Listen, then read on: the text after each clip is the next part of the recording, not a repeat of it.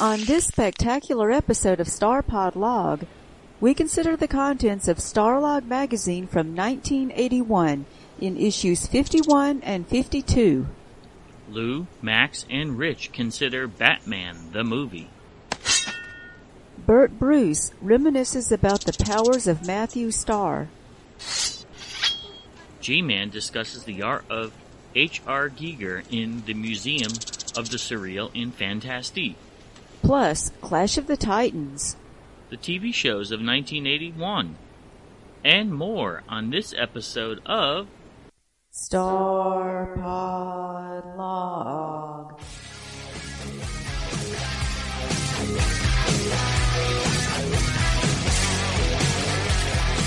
Greetings and felicitations. Hip hip hurrah, tally ho.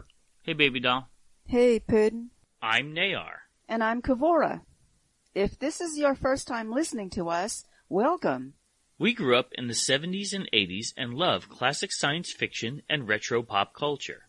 On each episode of our show, we consider the contents in 2 issues of Starlog magazine and discuss what fandom was like years ago. But we leave the Star Trek-related content to our other podcast, StarPod Trek. Feel free to follow along with your personal copy of Starlog magazine or read it for free online at archive.org. If you would like to comment on a subject or give us feedback, please send an audio file to us at starpodlog@gmail.com. Who knows, we might include your comments on a future episode. Don't forget to subscribe to us on your podcast app and look for us on YouTube for bonus content and media reviews. Feel free to join our Facebook group too. We look forward to meeting our listeners at the following upcoming conventions. We look forward to going to ShadowCon January 6th through 8th, Memphis, Tennessee. A multimedia con that's focused on the SCA. Lots of live action fighting there.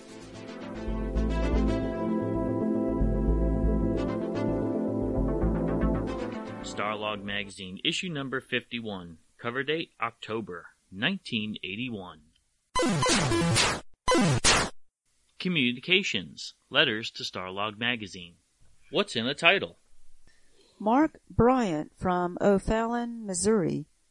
I wish to present a question that I have thought about concerning the next upcoming Star Wars epic. The title, Revenge of the Jedi, seems a bit disturbing to me. The main problem in this title is the conflict created by the use of the word revenge in association with Jedi. Yoda defines the dark side of the Force as fear and aggression. The good side is peace and is never used for attack. If we use this definition, a true Jedi cannot seek revenge. He can only use his power for defense. To say that a Jedi craves revenge is an enormous contradiction.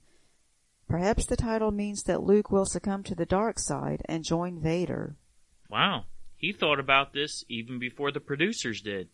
Or maybe roughly the same time, who knows? We know that there was some controversy over the name of Revenge of the Jedi. Yes, which is why they changed it to Return of the Jedi.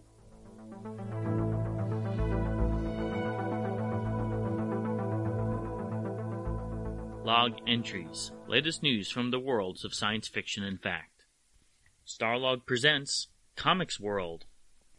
Citing the need for a quality news and feature magazine to accurately report on the growing comics and comics arts fields, Starlog publishers Norman Jacobs and Kerry O'Quinn have announced the October publication of Comics World.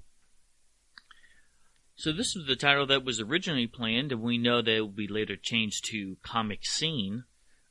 But what an incredible idea. Starlog Publications already made a magazine dedicated to horror. Now they would expand and make a publication totally directed to the comic book market. Because Starlog already had some comic book based articles, and there was enough fervor at this time period in 1981 to warrant its own magazine.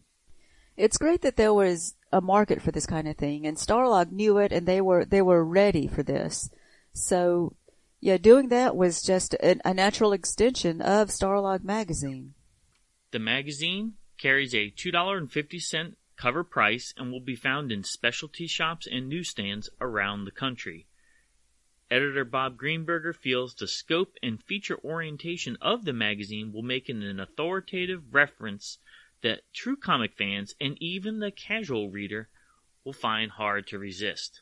And we've interviewed Jim Shooter before. He was on the cover of the very first issue of the Comic Scene talking about his involvement in Starlog.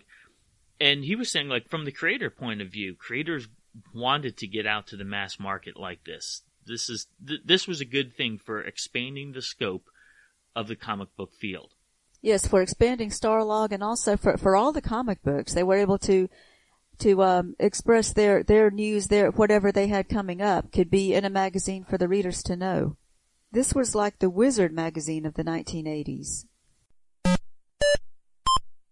Raiders lost Ark.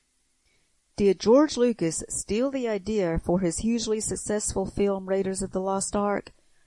Stanley Rader and Robert L. Kuhn think so, and they have filed a $210 million lawsuit in Los Angeles against Lucas, Steven Spielberg, and Paramount Pictures. So this author is contending that he already wrote a book in the 70s about the missing Ark of the Covenant. And there were some things in the movie that he felt were pulled directly from his book. I mean, this is an object that has been known to man for over 2,000 years. So I'm not really buying this. You're telling me that no one's ever told a story about the missing Ark before? Come on. Yeah, that is interesting. Yeah, I don't remember hearing about that lawsuit. But yeah, I mean, the Ark of the Covenant was not a new thing in the movie. And the movie was based on other myths surrounding the Ark. Exactly. Lucas goes on to say that the ideas that he had about Raiders of the Lost Ark were getting written down while he and Spielberg were on vacation in 1977, and the idea for this has been around before that. So he had no idea about this author's book, and also named in a lawsuit were screenwriter Lawrence Kasdan, Campbell Black, who wrote the novelization for Random House, and Cadence Industries, which published the Marvel comic book adaptation of the movie. So this author was going for everyone on every level. Yeah, he was going for everything. Well, good luck on that. Atomic batteries to power. Turbines to speed. Roger, move out. Gathering together to cause a cacophony of chaos. 3 men have gathered outside the outskirts of Gotham City to speak about the Batman movie. Batman. Does anybody know who Batman is? Max? Batman. Do you know anything about Batman? I think I've heard of something about this man that dresses like a bat. I might have seen that somewhere before. For those of you who can't see Max, his whole background, matter of fact, 3/4 of his house is not only decorated in Batman stuff, but I believe Max, you actually took pieces off the set of the original Batman TV show to build your house, didn't you? You removed walls. I did, in fact. The house is made out of the original Batcave. You bet. They were selling it cheap when they shut down Greenway Studios, and I used the bat pole to get to the bathroom in the basement. It's a hell to get back up, but that's right. Especially late at night. Fumbling around trying to find Shakespeare's head, pushing that red button. Oh, damn it. So, but we're not talking about the 66 Batman. We're talking about the making of the new Batman movie. And in 1981, they were already talking about the making of a new movie. And, they were kicking the idea around for a couple of years. And I guess they talked about it during the one of the Year of the Bat promotions at the Comic Art Convention. And it's neat to read this article as they were talking about the movie that we now know came out in 1981 or 89. Sorry, the Batman movie with Michael Keaton. It's okay, Max. We know you're nervous. You haven't done this before. It's okay. You're doing a good job. We know you don't know anything about Batman, Max. Yeah, right. Yeah, Batman. Yeah, actually, it's kind of, like I said, for me, I thought it was really neat because when we were talking about doing this, I thought it was interesting to look back and see what were they saying about a movie that we all know, the '89 movie, which led into the '92 movie, both by Tim Burton and featuring Michael Keaton as the Batman. But here they're talking about, kind of knocking around ideas and how was it going to happen, or it wasn't going to happen, and we know that it did happen.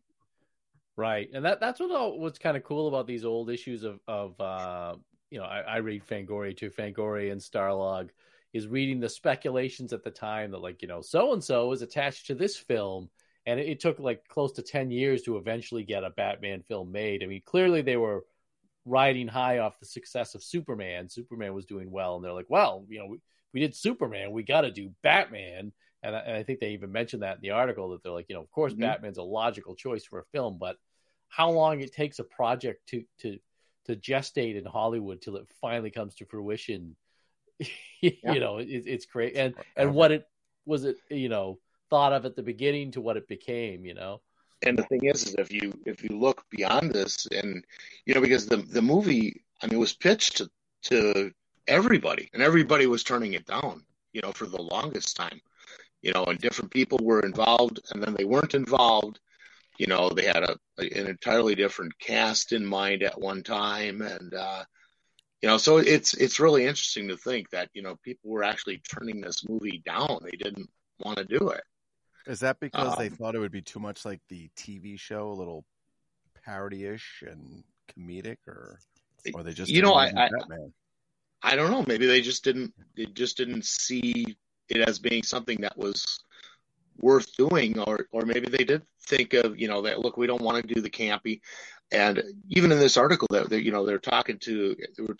actually talked to Adam West, and he wanted to see some of that, but go to a darker side, more serious side. And the movies that that were done in that time that were kind of comic book, you're talking about these guys that were looking to pitch this movie had just done Swamp Thing, so the movies were things that people would want to see, and Superman was truly, was a big movie. So, and people enjoyed it, but it just kept getting shot down, and different producers would come in, and and it wasn't until like 1986 by the time Burton became a part of the mix. Yeah, it's interesting you mentioned Swamp Thing, because I had that in my notes too about reading the article, and Swamp Thing was a film. If you ever read the Swamp Thing comic, as I did as a kid and an adult, it was a very dark comic book, and he was a pretty cool character. Obviously, a guy that was made out of muck from the swamp and so on. Lettuce. But the movie was very comic booky. They did it almost. It is similar to the style of the Batman TV series, because they even have comic book panels as transitions to different things, and there's biffs and pows and things like that, and they do a man in suit type thing, and they kind of do it a bit tongue in cheek, which is the way that they always seem to approach superhero movies back in the day. It's like, we can't take these guys seriously. We've got to know, we're just doing a jokey thing. And I think Superman was the first movie to sort of say, all right, well, you can kind of do a serious superhero movie. Wait, you mean when they put Richard Pryor in Superman 3? Right. And that's what I always thought too, was that the thing that always bothered me about Superman was, I love Gene Hackman and he's great in it, but Ned Beatty was just like, okay, Mr. Luthor. He was also in Deliverance, Rich. So right. That might explain something. I mean, just saying. But the thing that they mentioned in this article that was kind of cool is that he said that he wanted to clearly take from the comic books. He mentions Finger and Kane, who created Batman, Englehart and Rogers run, and O'Neill and Adams. And O'Neill and Adams, they were the guys that really turned Batman into the dark gothic hero that he sort of became. They were the ones that gave him, Neil Adams' Batman is the iconic Batman you think of from the 70s. He's a very dark Batman. They had Batman fighting, darker heroes. They had deeper stories. They took him more serious because they were trying to get him out of that era where everyone was taking him as a campy figure from the 60s and turning him into more of a serious superhero. And Engelhart Rogers had him as more of a detective. They were the guys that actually had the Joker as a real serious villain with his gas. Is a serious villain, yeah. Yeah. So it was like, they made him very, very dark. And so you can see they wanted to take it in that direction, which is kind of interesting that is the way they kind of did approach it in 89 when they did it. They went for the serious approach. And Michael Uslan, who actually was a comic book writer himself, was still involved with the film in 89 at that time. Mm-hmm. I don't think you would have put Adam West in there. Like, seriously, he would have been hard for me to accept this serious. I know he liked to be like less, like he got sick of being called Batman. I've seen him in conventions. He just gets tired of it. You can see why. It must be annoying, but he wanted to give it a little more seriousness. I guess show some of his real acting skills as opposed to, hey, I can run with a shark on my leg with a big giant bomb, that kind of thing. Yeah. Yeah, well, and I don't think Uslan, wanted to make that kind of a camp either, because so I think some of the studios that they first approached, they wanted that, and it was like not really the direction that they wanted to go, and they wanted to go into a darker thing, more like Killing Joke or something like that, or what is it, the Long Halloween or something, I mean but I don't think I ever sat back and thought that hey, they were talking about making this movie back in probably 1980, and it didn't come out until 1989. You don't. I guess that's something you don't think of. And they 10 years in the making. In a way, it was simpler, right? You didn't have the internet, like it was like and it was the same thing. Remember, like Michael Keaton as the choice for Batman. People were like, "Get out of here, that's insane!" But it wasn't all day long. You had to listen to that because there was no internet screaming about it all the time. So it was like whatever. No, but you did, as it was coming up. Yeah, you didn't hear about it for 10 years or when the casting was being done, like you did for for later on with the Ben Affleck, when they were talking about it, because everybody knows everything right away. And, but I did hear about it. People thought that, Michael Keaton would be a terrible choice for Batman because, I mean, they're thinking about Mr. Mom, and they're thinking about, this guy being a comedian. And Mr. Mom, 220, 230, whatever it takes. Yeah, whatever it takes, 220, 221. The movies just get better every year, right? Even like the Christian Bale, The Dark Knight, like that for me was like the first really DC movie that I really, really loved. I love them. They did a good job and so on. But no, I think it definitely that huge impact. I loved the Bale trilogy. I thought that was amazing. And then that was right there. They took a lot from the Neil Adams O'Neill run. Yeah. Like Ra's al Ghul was created by Neil Adams and Dennis O'Neill. And they talked about bringing him into the other trilogies as well, the early ones. And I enjoy Batman Returns a lot. A lot of people don't like that one. That was Tim Burton's second outing, with the... Is that the Clooney one?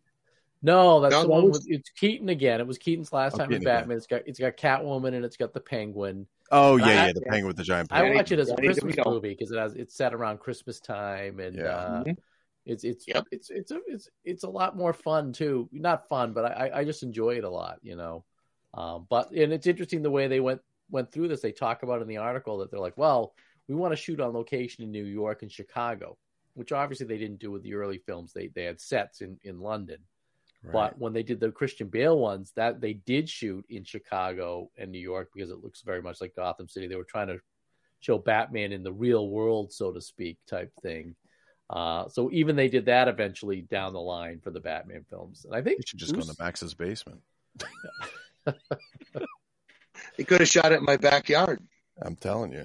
Except for there's no buildings out there. He has a two scale. He has all the Bat caves from 1940 to 1997. He has scale versions in his backyard over there. Yep, and I'm still working on the 2022 version now because it takes a little while to put these things together. You know how it is.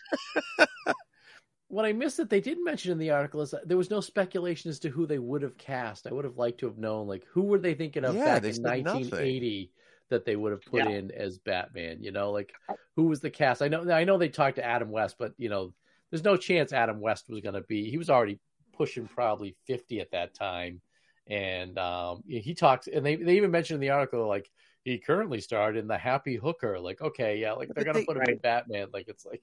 But I remember when they did that movie, when they did that Batman movie, if I remember correctly, they interviewed. I thought they interviewed Adam West, and I think they interviewed also Cesar Romero and asked him what he thought about, like, even Jack Nicholson playing the Joker. And Cesar Romero's comments were like, "That's not what the Joker is. You know, that's nothing like the Joker. I was the original Joker. This is how it should be." And I'm like, right, yeah, it wasn't quite that kind of show or movie, if you will. It wasn't like a comedy. Well, it was very like protective, of their cast there, or their characters. Well, it's interesting that the people that they actually did consider for the Joker at the time were Tim Curry, David Bowie, John Lithgow, what? Ray Liotta. Yeah, for Batman. Yeah, for Batman. I mean, these were in '89 though. Yeah, for the '89 movie. Yeah, that's. I mean, yeah, I mean, Tim Curry? James Woods. How about that? Yeah, Tim Curry. I think would have been a great. Tim Curry would have been. He played Pennywise, and he'd have been. I think he'd have been in Legend. He plays a lot of good villains. And wait, no, I think, for Batman, or these are just to be in the movie. These are for people that they were thinking about being the Joker. Oh, the Joker. I'm sorry. I thought you guys said Batman. I'm like, holy shit. No. As the Joker. I mean, Tim, can you imagine David Bowie? Yeah, he would have been good. David Bowie. I think I mean, he's not really an actor. I know he did some stuff, but he's not like, that's not really his thing, Well, some of the people they thought of for Superman, right? They wanted. You said this to me once before. You told me somebody. I almost lost my shit when you told me. Clint Eastwood, James Caan. Go ahead, shoot me. James Caan. Dude, hold on a second. There's a curly-headed dude right there. James Caan. That's a curly-headed guy. He should be he should have never let him back into a movie with that curly hair. Yeah. Sorry. And Burt Reynolds. Those were some of the choices they wanted for Superman. Burt Reynolds. They wanted a big 70s name. Cannonball Run to Superman. That'd be fantastic. And I think Richard Donner had to fight to get an unknown because nobody knew Christopher Reeve at the time, Wow. And that was a smart way to go. Like, have Superman be somebody that nobody knows. Because otherwise, if it's Clint Eastwood, you're just going to be like, oh, that's Clint Eastwood in a Superman suit, flying around, No, Christopher Reeve, he looked like him. I mean, they did a good job with him. He's proportionally, he was right and all that stuff. He wasn't like crazy. Because I've watched some. There's some really cool like independent films and stuff. I've seen like Batman Dead End and shit like that. Oh, yeah. And they're very cool. The guys are unknown guys that do them, but the one guy who does. They did. You ever see Grayson? It's like a fake trailer. It's a fake trailer for a fake movie.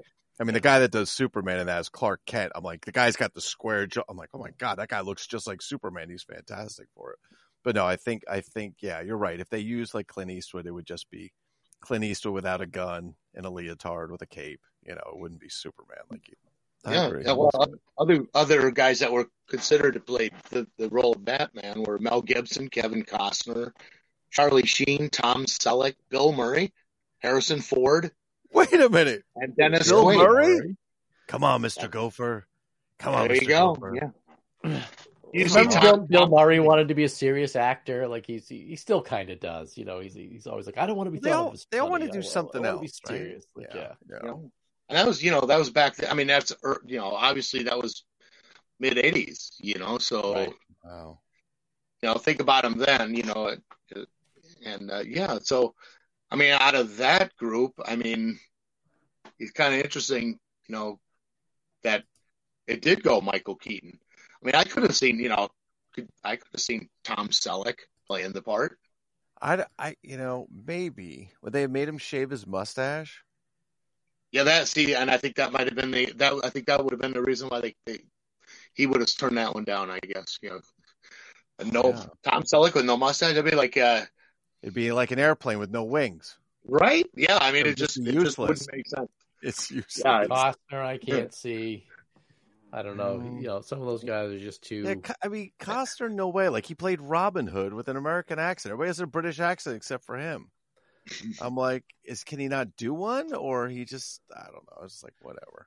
The problem they've always had with the Batman movies is that the villains always outshine Batman. They either pack the movie with villains, or the villain has to be, because of the way the comic books were, the villain has to be so over the top that it Right. just takes away from Batman, and Batman's just this dour, quiet guy the whole time. Some That of was the it, superhero right? movies around, Yeah. turn It them showed they could around. be done because I think that was the fear that why it didn't get done for so many years, because everybody had the taste of the old Batman TV series in their mouth and like, oh, it's just going to be this campy thing, and There were a lot of what- bad movies, Rich. They tried to do Yeah. Captain America, Fantastic Four, right, and they were like made for TV or made for V8, and they were horrible. right, Because I think they tried to just take a comic book that was a cartoon and just transform it into real people. There was no difference when they did Batman with Michael Keaton. It was definitely different. It wasn't the comic book anymore, right? It wasn't exactly a comic book. If you talk about thing, I remember the same thing. Right around when Batman was made, they started talking about they wanted to make a Spider-Man movie, and that didn't come out till to the 2000s. So it's like Yeah. it took that. And I remember all the rumors about the different Spider-Mans and who was going to be in that and who was going to direct it and everything. And I mean, thank God it came out when it did, because they had the technology to make it better. Oh yeah.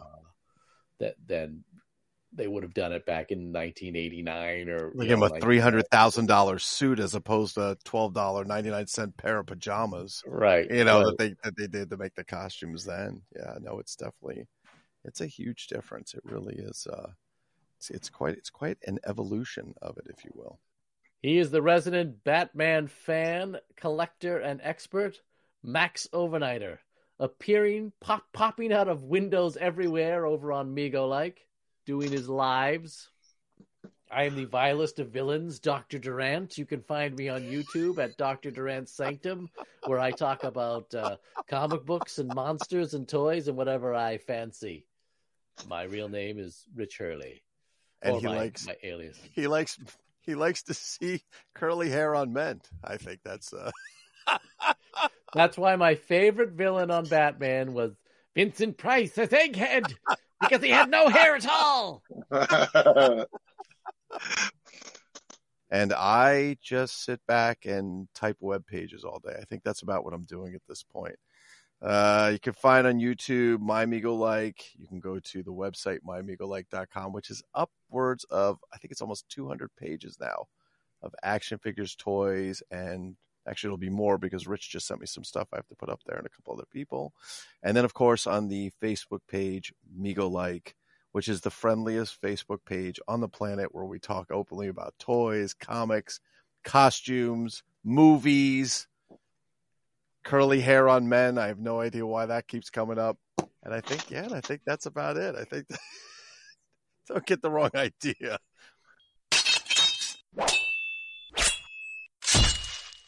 From a compassionate gorilla to a Venusian monster to mythological titans, an interview with Ray Harryhausen.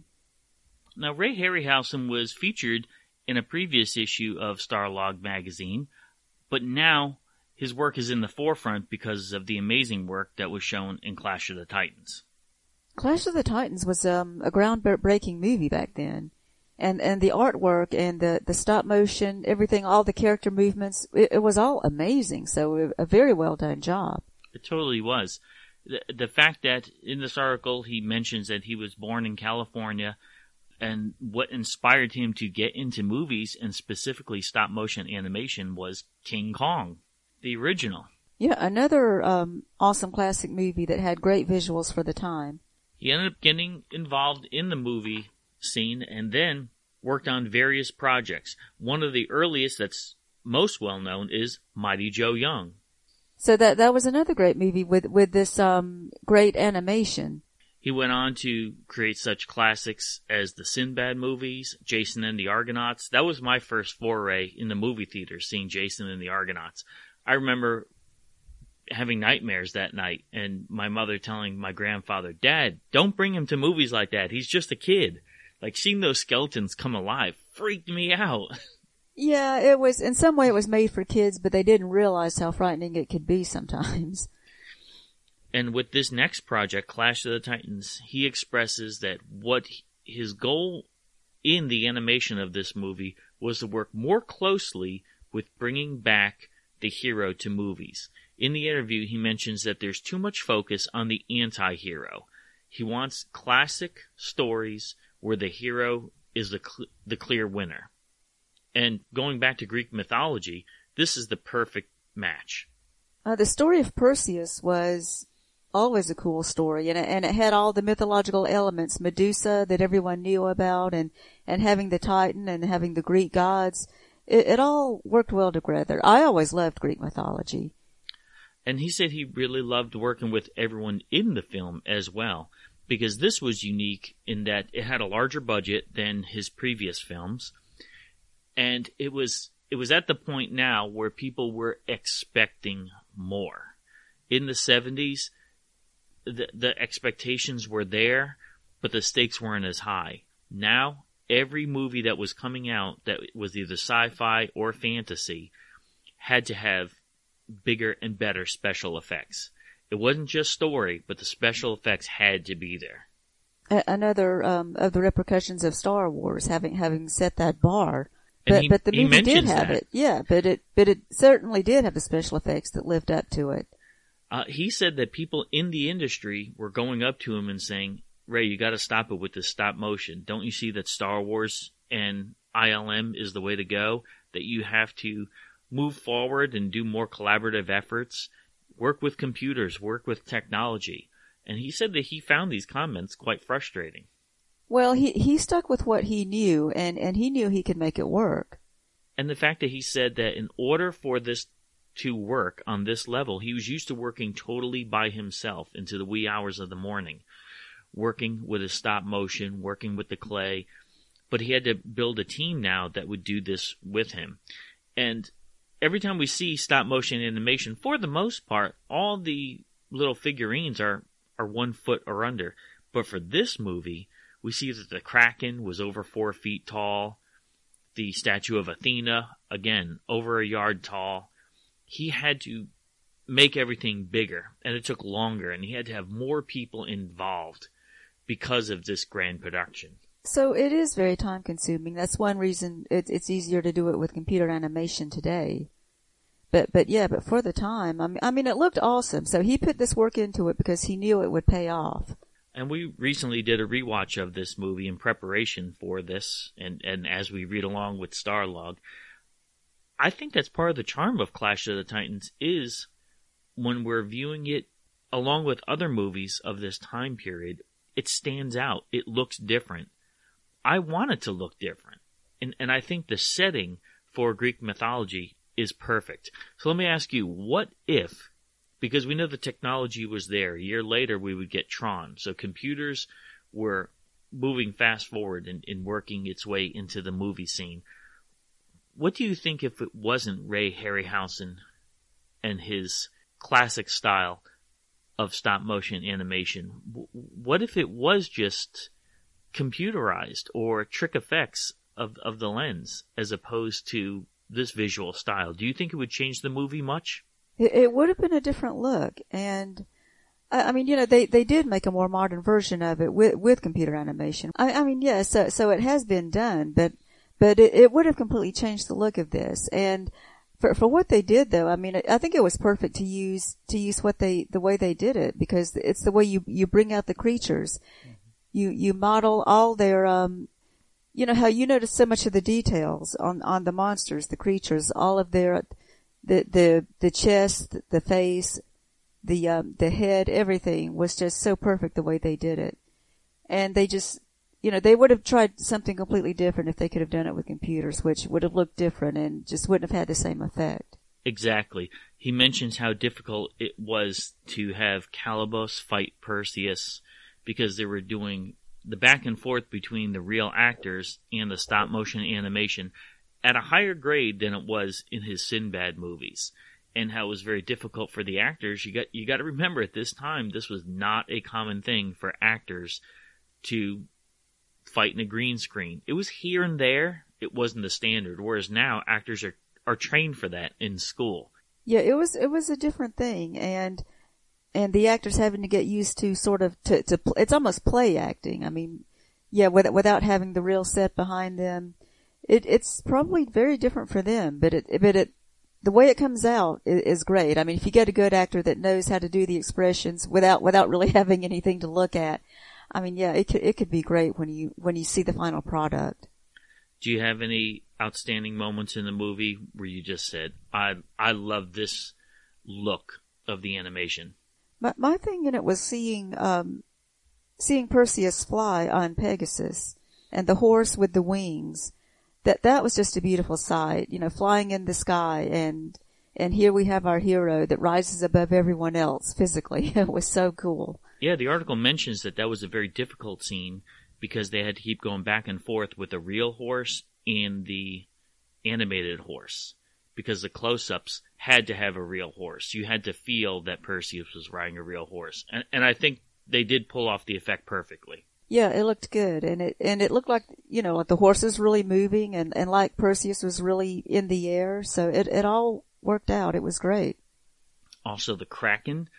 I never stopped to think about this, but in order to get the effects for the Kraken, they had to have the model already somewhat broken up from the inside, and then pour the water on top and have everything, and they had to film it in high-speed film, so that when the final product came out, it looked like the Kraken was crumbling under the power of the water. When in reality, the whole scene took just a few seconds to film. It looked fantastic. You felt that it was huge. That was a great effect too. Seeing the Kraken come down like that, it looked real. It looked like it really could happen that way, the way we saw it. And my all-time favorite of this movie was the scene with Medusa. I remember seeing this in the movie theaters, sitting next to my brother, and I whispered to him, "Close your eyes. If you don't, you're going to turn into stone." And he really did. He closed his eyes. He put his hand over his eyes. I loved Medusa and how she looked. The look of slithering. I remember you talking about how the the whole scene, the way they didn't show Medusa's face at first. And I mean the director, the way the director framed it. The cinematography behind it built tension. Yes. And how each of the snakes had its own motion. Yeah, everything moved. All of her hair, it actually, each one moved in its own direction.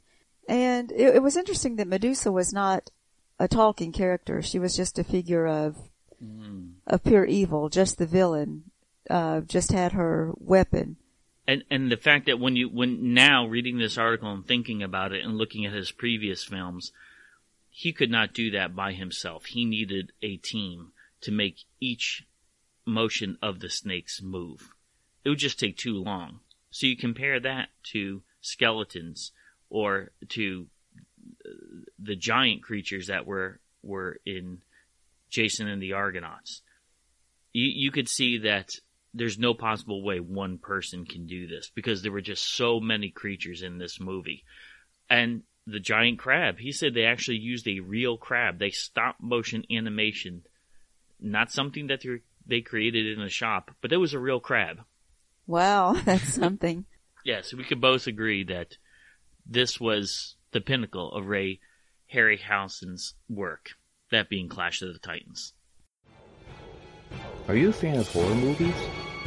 Necronomicon Ex Mortis, the Book of the Dead. What about cult classics? Your move, creep. If you are, you'll love Shocking Things. Please search for us on all the major podcasting platforms. To see our social media and a direct link to our podcast, please go to anchor.fm/shockingthings.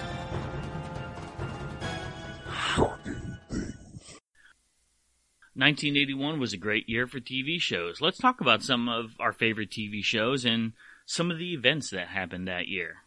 Eddie Van Halen marries One Day at a Time star Valerie Bertinelli.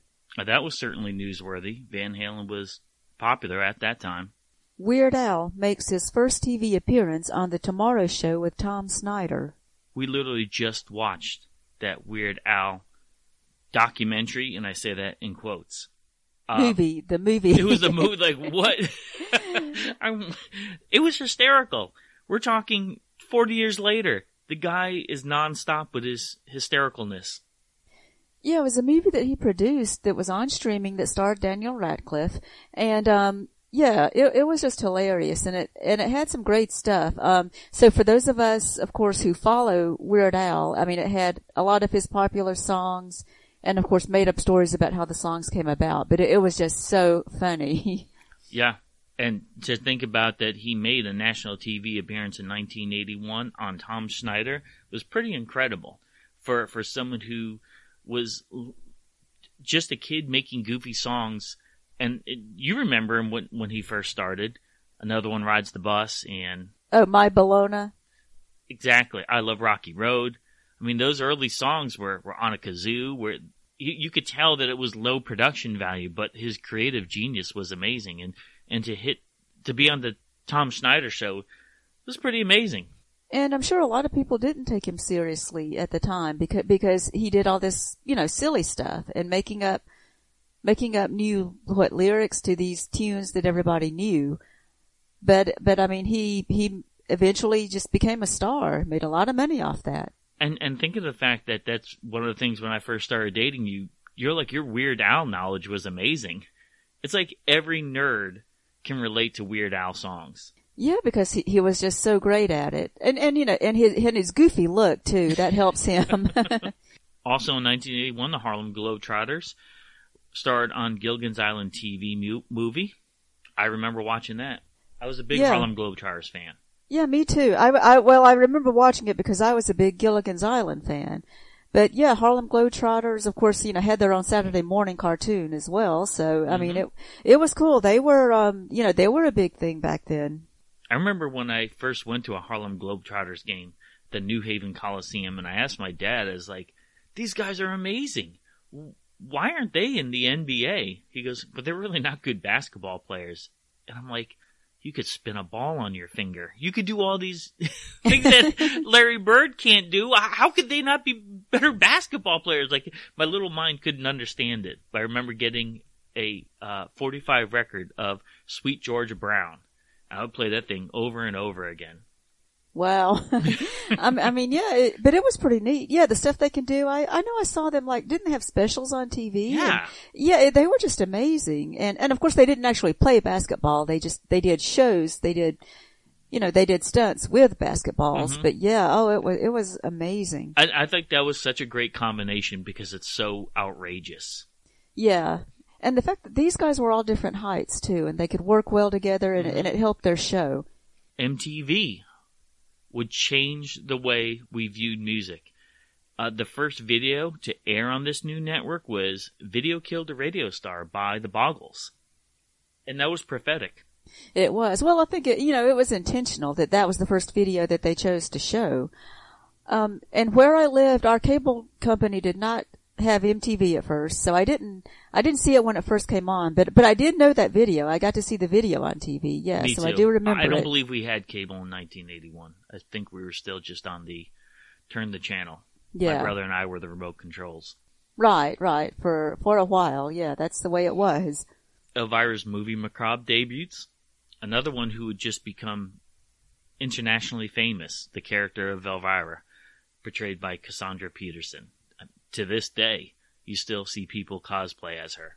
Yeah, she was huge, and I don't even know, I remember hearing about her and not even knowing, what she was famous for, except for that look, which is basically it. And Series 18 of Doctor Who would mark Tom Baker's final regular appearance as the Doctor. 1981 would move on from Doctor Number 4. Yeah, that's amazing to think, too. So Series 18, of course the British call it a series instead of a season like we do. So the show had already been on for 18 seasons, and yeah, I mean, that's something spectacular too. Debuting in 1981, The Smurfs. Okay. I do remember that. I didn't really watch it when it first came on, but I started watching it later. And remember how popular those little figurines were? Yeah, I mean, the Smurfs were everywhere. The Fall Guy. Yeah, great show with the $6 Million Man, yeah. Dynasty? Yeah, another show I used to watch, and that was one, I think I started watching because my father said, hey, that's the voice of Charlie that's on that show. And you're like Joan Collins, she was in Star Trek. Yeah, exactly. Greatest American Hero? Yeah, and of course the famous theme song from that show that everyone loved. Believe it or not. Even if you didn't watch the show. I would get frustrated. My brother and I would get frustrated because we're like, how stupid can this guy be? I mean, Superman can fly. How could he not figure out how to fly? You know, he was like always clumsy when he was trying to fly. Yeah, the ultimate klutz. The ultimate, like, not a superhero guy. Spider-Man and His Amazing Friends was unbelievable on Saturday mornings. We love that show. One of my favorite shows. And it actually had character development, which a lot of cartoons, you know, on Saturday morning didn't have. So it was just wonderful to watch. And they debuted a new character for the show, Firestar, which I thought she was a great addition. Yeah, I loved Firestar. And the way the three main characters played off each other was good, too. They were all friends, but they could all joke around. I mean, I loved seeing that camaraderie on the show. I distinctly remember because I had an X-Men comic from like 1978, I believe. It was X-Men number 113.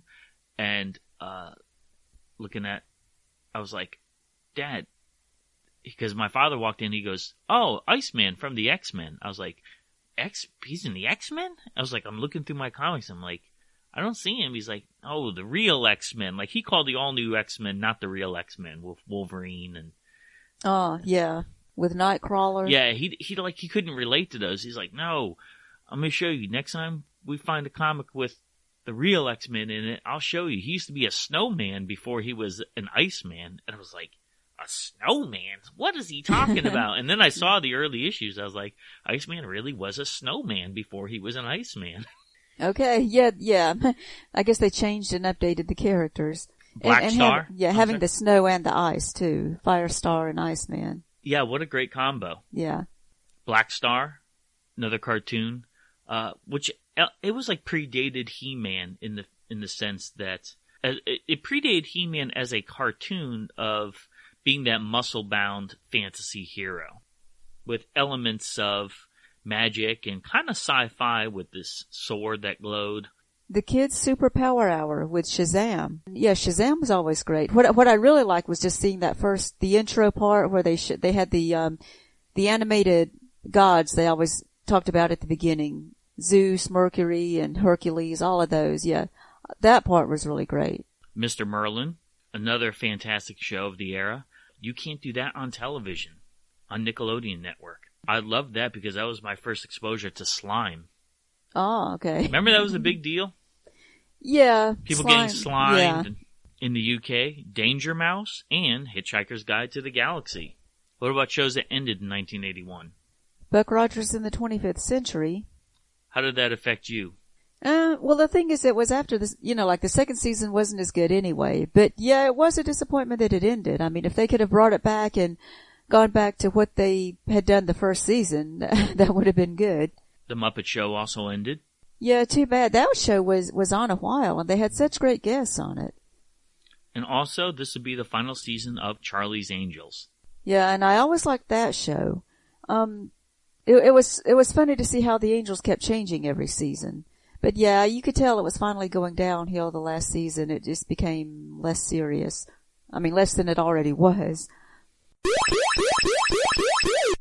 And we're going to do a wrap-up of the convention scene and talk about what it was like to go to Music City Multicon.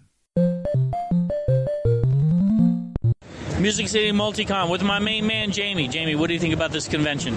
It's pretty awesome. I mean, it definitely brings back a lot of memories, or a lot of great memories just associated with video games. I mean, it's everything you could possibly think of. Consoles, going ColecoVision, Atari, Sega, stand-ups, pinballs. Yeah, exactly. It's got every video game. If you played it in the US of A, you've definitely seen all these systems, or most of these systems, and most of these games, especially the cabinet ones, they're retro. Anybody that grew up in the 80s would recognize the majority of these in a heartbeat. What do you love about coming to a convention like this? I mean, I guess it makes you sentimental. You reconnect. It's good for humility because I remember how bad I am at these games, and it's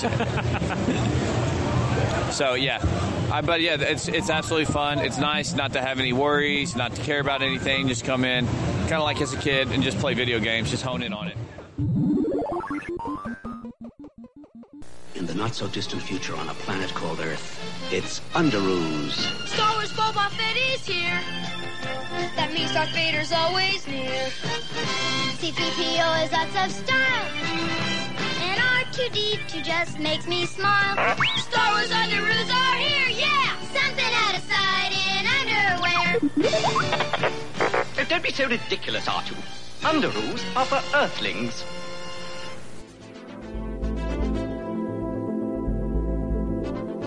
Starlog Magazine, issue number 52. Cover date, November 1981. Log entries, latest news from the worlds of science fiction and fact. NPR's fall lineup, Hobbits, Horror, and Holmes.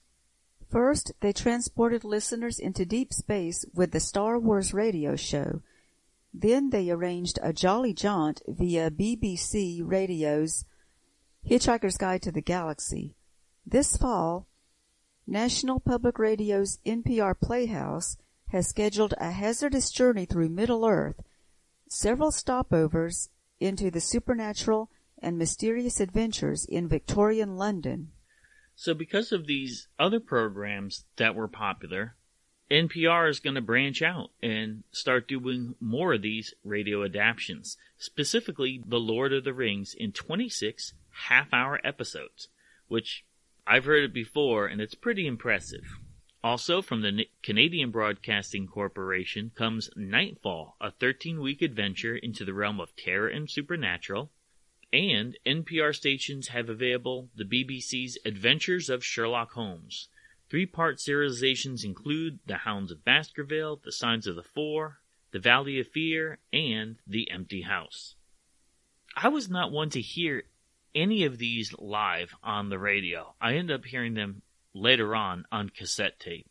You know, listen to some things later. I know that, like, they can be good. The way they add the special effects and having the voices and the music, yeah, they can be really cool. MPAA ratings under fire.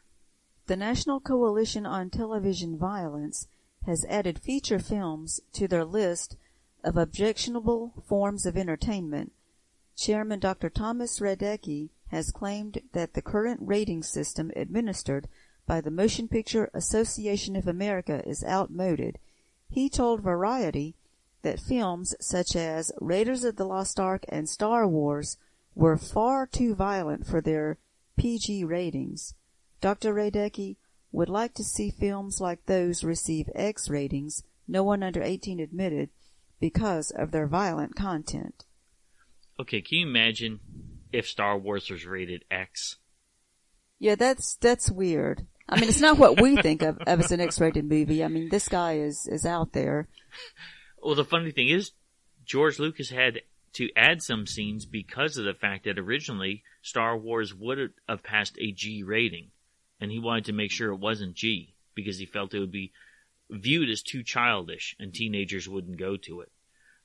We did do a rewatch of Raiders of the Lost Ark recently, and boy, you see the German mechanic get his head cut up with the blades of a plane. That was pretty intense. I mean, there was some stuff there. I remember in the movie theater, my brother loved that part. I mean, kids do like violence. That's just the way it is. That's a bit extreme, though, saying that these action-adventure and sci-fi movies can only be viewed by adults. Well, Raiders did have some stronger material, and I do remember hearing that they really thought it should be rated somewhere in between PG and R, and that's why they came up with PG-13. And that happened with the Temple of Doom. Yeah, that spawned it, the pulling hearts out. Yeah, Temple of Doom it had even stronger material. That one was more disturbing to me. Mm-hmm. And Star Wars even having it had the violence, but it was just I still see it as G-rated violence. It was just the kind, like, you don't see blood or anything. Mm-hmm.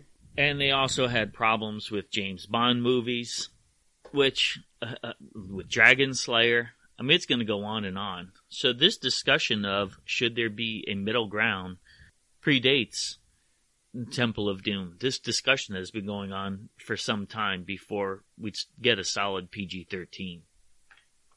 And what I've heard some people say as well that, the parents, they just need to decide what they want to let their kids see. Yeah, and your parents are like mine. There was a point where my father didn't care if we watched rated R movies. Yeah, some parents don't care. I mean, if they know their kids are mature enough. Well, that's a frustration. You look back in 1979, they were making toys based on Alien, a rated R movie.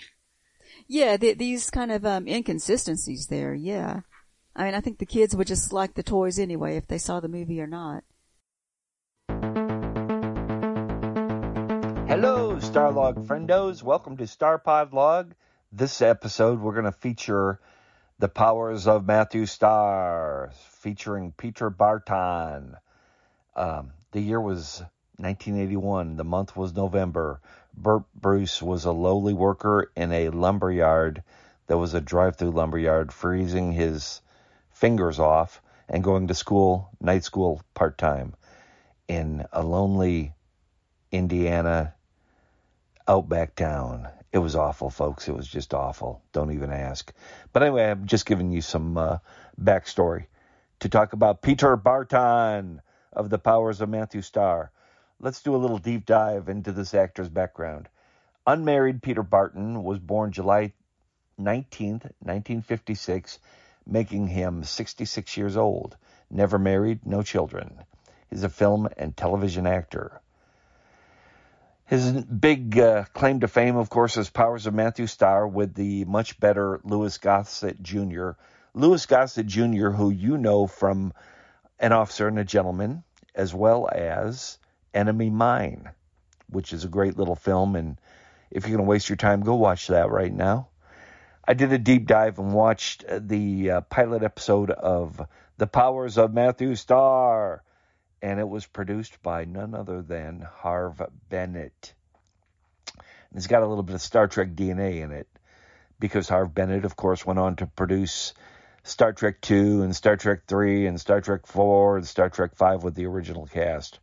And Peter Barton said that if The Powers of Matthew Starr had not gone forward, he may have been offered a role in the Star Trek films. But, of course, Matthew Starr did get produced for 22 episodes. But the other actor in the pilot is Judson Scott.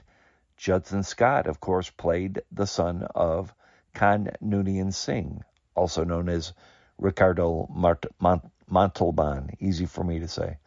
Anyway, Judson Scott dies at the end and says, "Yours is a superior intellect, Rosebud."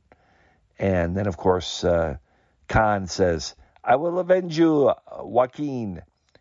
And he really kind of doesn't, because he dies at the end. But then again, so does Spock. Spoiler, Star Trek II, spoiler alert, Star Trek II, Mr. Spock dies at the end. Yeah, it's 40 years later, people. If you don't know Spock died, I can't help you. All right, back to Peter Thomas Barton, better known as Peter Barton. His list of his credits include, here we go, his list of roles in film. He was in Stir. His role was Warder with Rifle. 1981, he did Hell Night with Linda Blair. He was Jeff Reed. 1984, in Friday the 13th, the final chapter, though it really wasn't, he played Doug. 2000, he played Jack in A Man Is Mostly Water. And then finally, 2005, he played Terry Goldstein in Repetition. Don't ask. If we go to his, I'm not going to hit every role he played in television, but his first gig was with Shirley Jones, who you know as Shirley Partridge from the Shirley Partridge Show, Partridge Family. And I think he was the David Cassidy clone, because he's 5'9", pretty boy with feathered hair. You do the math, people. He played Shirley's son in that it failed TV show. It didn't last but 13 episodes. He did something in 1982 called Leadfoot. Never heard of it. It's a TV special. Then, of course, he did 22 episodes of The Powers of Matthew Starr. He was also featured in Love Boat, Family Guy, Vanity Fair, Rags to Riches. But he was mostly known as a soap opera. He did both The Young and the Restless and The Bold and the Beautiful.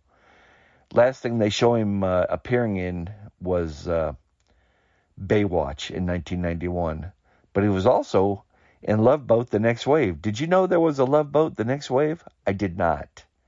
He played Tom, so go figure. In an episode called It Takes Two to Tango, which is true. It does take two to tango. Anyway, Peter Barton seems like a real nice guy. No judgment. I did do a deep dive, and I did go back and watch the pilot episode, which, to my surprise, was, for its era, it wasn't bad. They included some major stunts. They had a bus crash. No one was injured. They had a scene at the end of the episode in a junkyard, and Judson Scott proceeds to toss like heavy 55-gallon barrels and cars at him. And, of course, with his superpowers of telekinesis and telepathy, he was able to thwart his enemy, which was very interesting. I'm going to do a little side note here about Peter Barton, and this is, again, from Wikipedia. Wait until you hear this. This is really interesting. In his personal life, this really happened to Peter Barton. I'm not making this up, man. Listen to this. Okay, personal life. On July 16th, 2012, a man in Illinois named Ray Falk, F-U-L-K, Falk, died at age 71. Falk, who had no family of his own, was a fan of Peter Barton and Barton's friend, Kevin Brophy. You know Kevin Brophy from Lucan, L-U-C-A-N. It was like a werewolf show. Despite never having met either actor, Falk bequeathed half of his $1.3 million estate to each of the actors. The story of their good fortune was featured in episode 103 of the TLC show, Suddenly Rich, and they were. So talk about a charmed life. Here's Peter Barton. As a young man, he studied at Pharmacology College for 2 years, decided that wasn't making it, and he could make more money as a model and in advertising. And he did. And then, of course, NBC took note of him and put him on retainer, used him in the episodes with Shirley Jones and the TV show Shirley, which, again, failed. And then he went on to do 22 episodes of The Powers of Matthew Starr. Now, let's talk about Matthew Starr for a few minutes or seconds. I'm not going to go that deep into Matthew Starr. It's basically the Superman story. Lou Gossett Jr. is his mentor and his protector. His parents are killed on a faraway planet, and they have to come to Earth to survive because the evil aliens who took over his planet are trying to kill him because they realize when he comes into his full power, he will be able to destroy them. Now, the past 16 years in the pilot, they've spent running from town to town trying not to be discovered or captured or killed by said alien entities, which include Judson Scott. But in this episode, they go to a small town, and Lou Gossett becomes a science teacher. And, of course, Peter Barton is a student there. Well, it turns out that the evil aliens have tracked him down, and in the school, the way that you can tell if they're evil aliens, their pulse is only 12 beats per minute. So Lou Gossett tries to test the new student, female student in the class. Well, of course, she jumps up and runs, leaves out the science class. Peter Barton and Lou Gossett follow her into the gymnasium where there's a swimming pool. She tries to shoot them with her alien device. It fails, and with telekinesis, Peter Barton steals the weapon from her. Well, she jumps into the pool, and she proceeds to blow up. Turns out she was a robot. So they pull off her face, and there's a robot face. Like Maskatron from $6 Million Man. She's Maskatron, only made female. But that's probably the only reason to go to YouTube and watch that pilot episode is that scene. Well, the end scene at the junkyard's not bad. They did some nice special effects there. It's actually not bad. I'm going to give them high marks for throwing around cars in a junkyard. Would it be up to today's standards? No, not at all. But for 1981, wasn't bad. Anyway, the article, I'm not going to quote from it. This guy is deadly dull. He said he really just studied acting and karate and dance, and that his first home, he had a mat that he slept on the floor, and he just tried to stay busy learning his craft. Yeah, great. Okay, buddy. He said if he did get typecast, which he was prepared for, he said that he knew that he'd have to surrender his privacy and that he'd become super famous, but that hopefully within 5 to 10 years he would be able to go on to other things. Well, it didn't quite work out the way he wanted it to. NBC really didn't promote the show, and the budget was mediocre at best. You could tell they didn't spend a lot of money on it. The actors were all, except for Lou Gossett Jr., they were not A-list. They were more B and C grade. And it was a pretty pedestrian pilot. He meets the cute little red-haired rich girl, and she falls for him. And her ex-evil boyfriend tries to beat him up, but of course with his powers, that's not going to happen, is it? So it's a pedestrian pilot, and it's a plot that you've seen countless times. Superman's done it much better. But for 1981, what do you want? Come on. What do you want for that era of entertainment? Let's put it this way. Harve Bennett stuck with what he knew. He was, raised in that type of episodic television, and you got what you paid for, It was 47 minutes of pretty much bland entertainment. I'm not going to try to sugarcoat it. It wasn't very good. But there were some pieces in it that were likable, but the plot itself was pedantic, and it is what it is. But Peter Barton seemed like a pretty nice guy. Sorry his career didn't go the way he wanted it to, but it sounds like he was able to act in some stuff. If I had on my resume Friday the 13th, the final chapter, I'd be a pretty happy guy. The only thing I ever got to be in was an extra in a film here in South Carolina called Walker Payne with Jason Patrick. Go look that one up. Yeah, I'm in that movie, though. It's true. I'm an extra. Well, I take that back. I'm in another one with James Caan called The Program. I've been an extra in a couple of different films here in South Carolina. And, yeah, big deal. Anyway, thanks for listening. You Star Pod Log listeners are the best. Presenting New York's first science fiction museum, the Museum of the Surreal and Fantastique. Joining me with this discussion is Greg Newell. I'm with the Aliens Legacy. I'm G-Man on the boards. So, Greg, did you always grow up as a Alien fan, or is this something that developed into adulthood? How did you get into the Alien franchise? I grew up in the 70s. I was born in 75. So hit the prime whenever I was growing up with the whole Star Wars and anything that had to do with science fiction. That really grabbed me.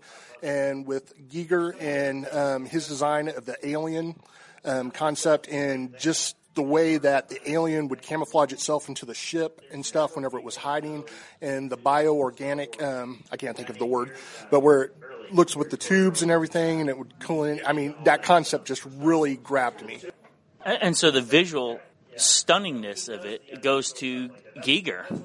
I mean, without his input, the movie would look and feel so different. Oh, yeah, totally. And I think just the height of the actor that played the alien, I mean, that's something that we really hadn't seen before. Chewbacca in Star Wars with height like that.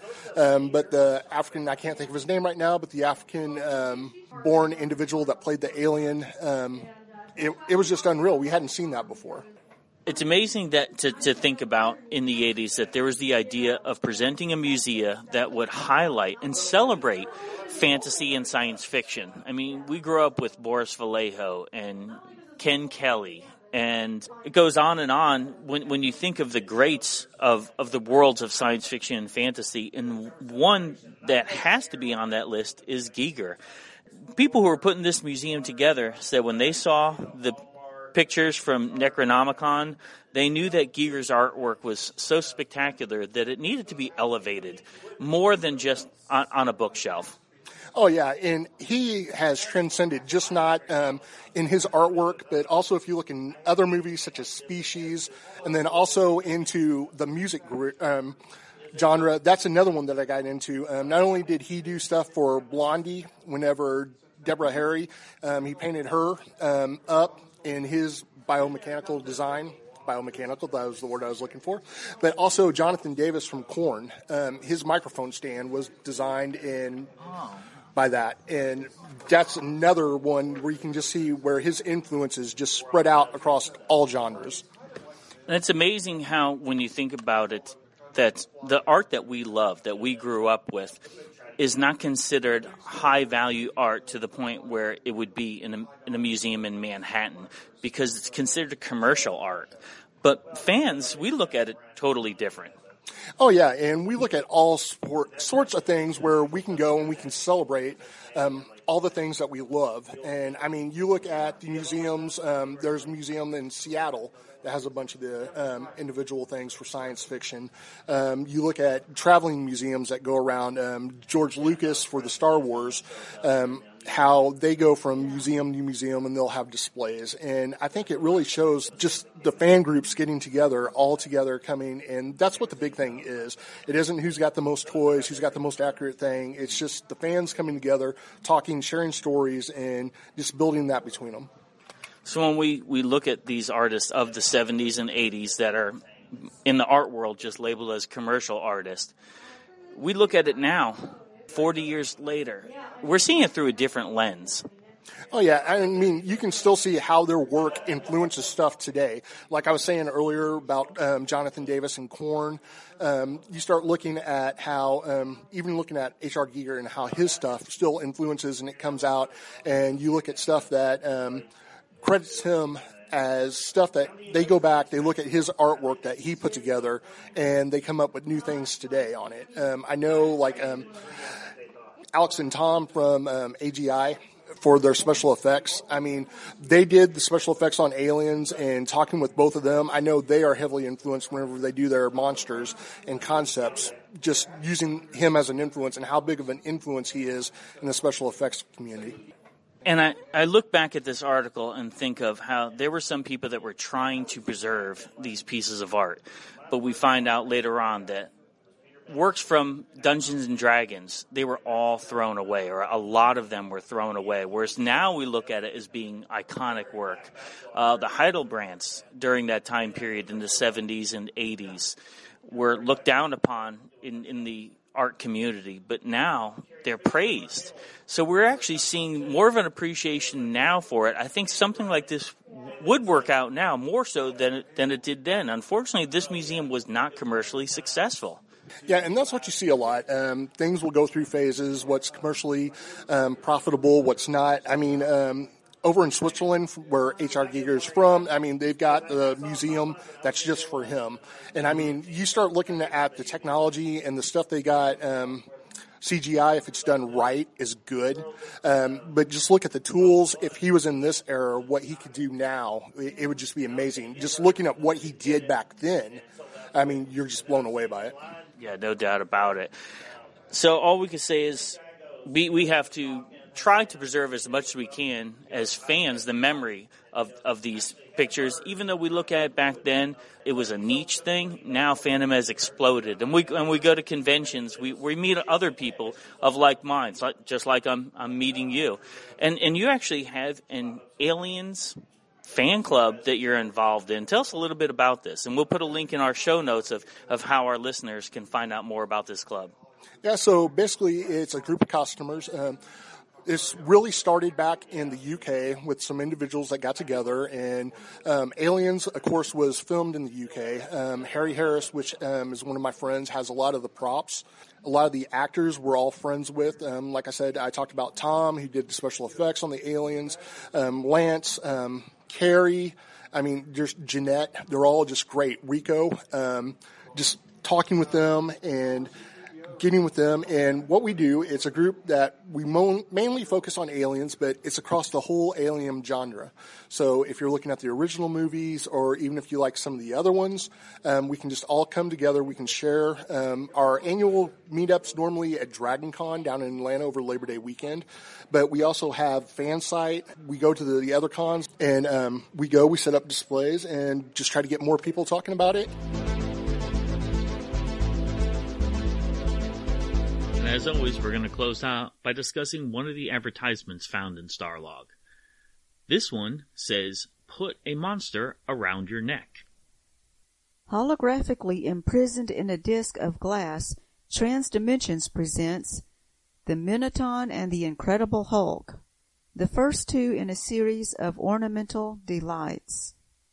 So what it is, it's like a hologram laser picture of a Minotaur and a Hulk that you're supposed to wear around your neck. And do you remember, this was a time period that seeing 3D pictures, laser etchings of things was like a big deal. It was like super new technology.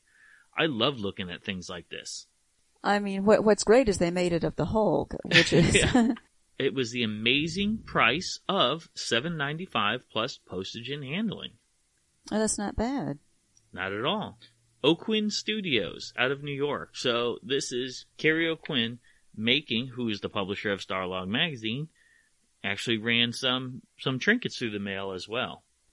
Yeah, that's great. Starlog did have their own items for sale. You know, their own merchandising, which was another good idea for them. I never see these at conventions. What, these little these pendants, the necklaces? I never see anybody have them, but I'd be curious to see it in real life. Yeah, they're probably rare, but you know, it would be neat to see them.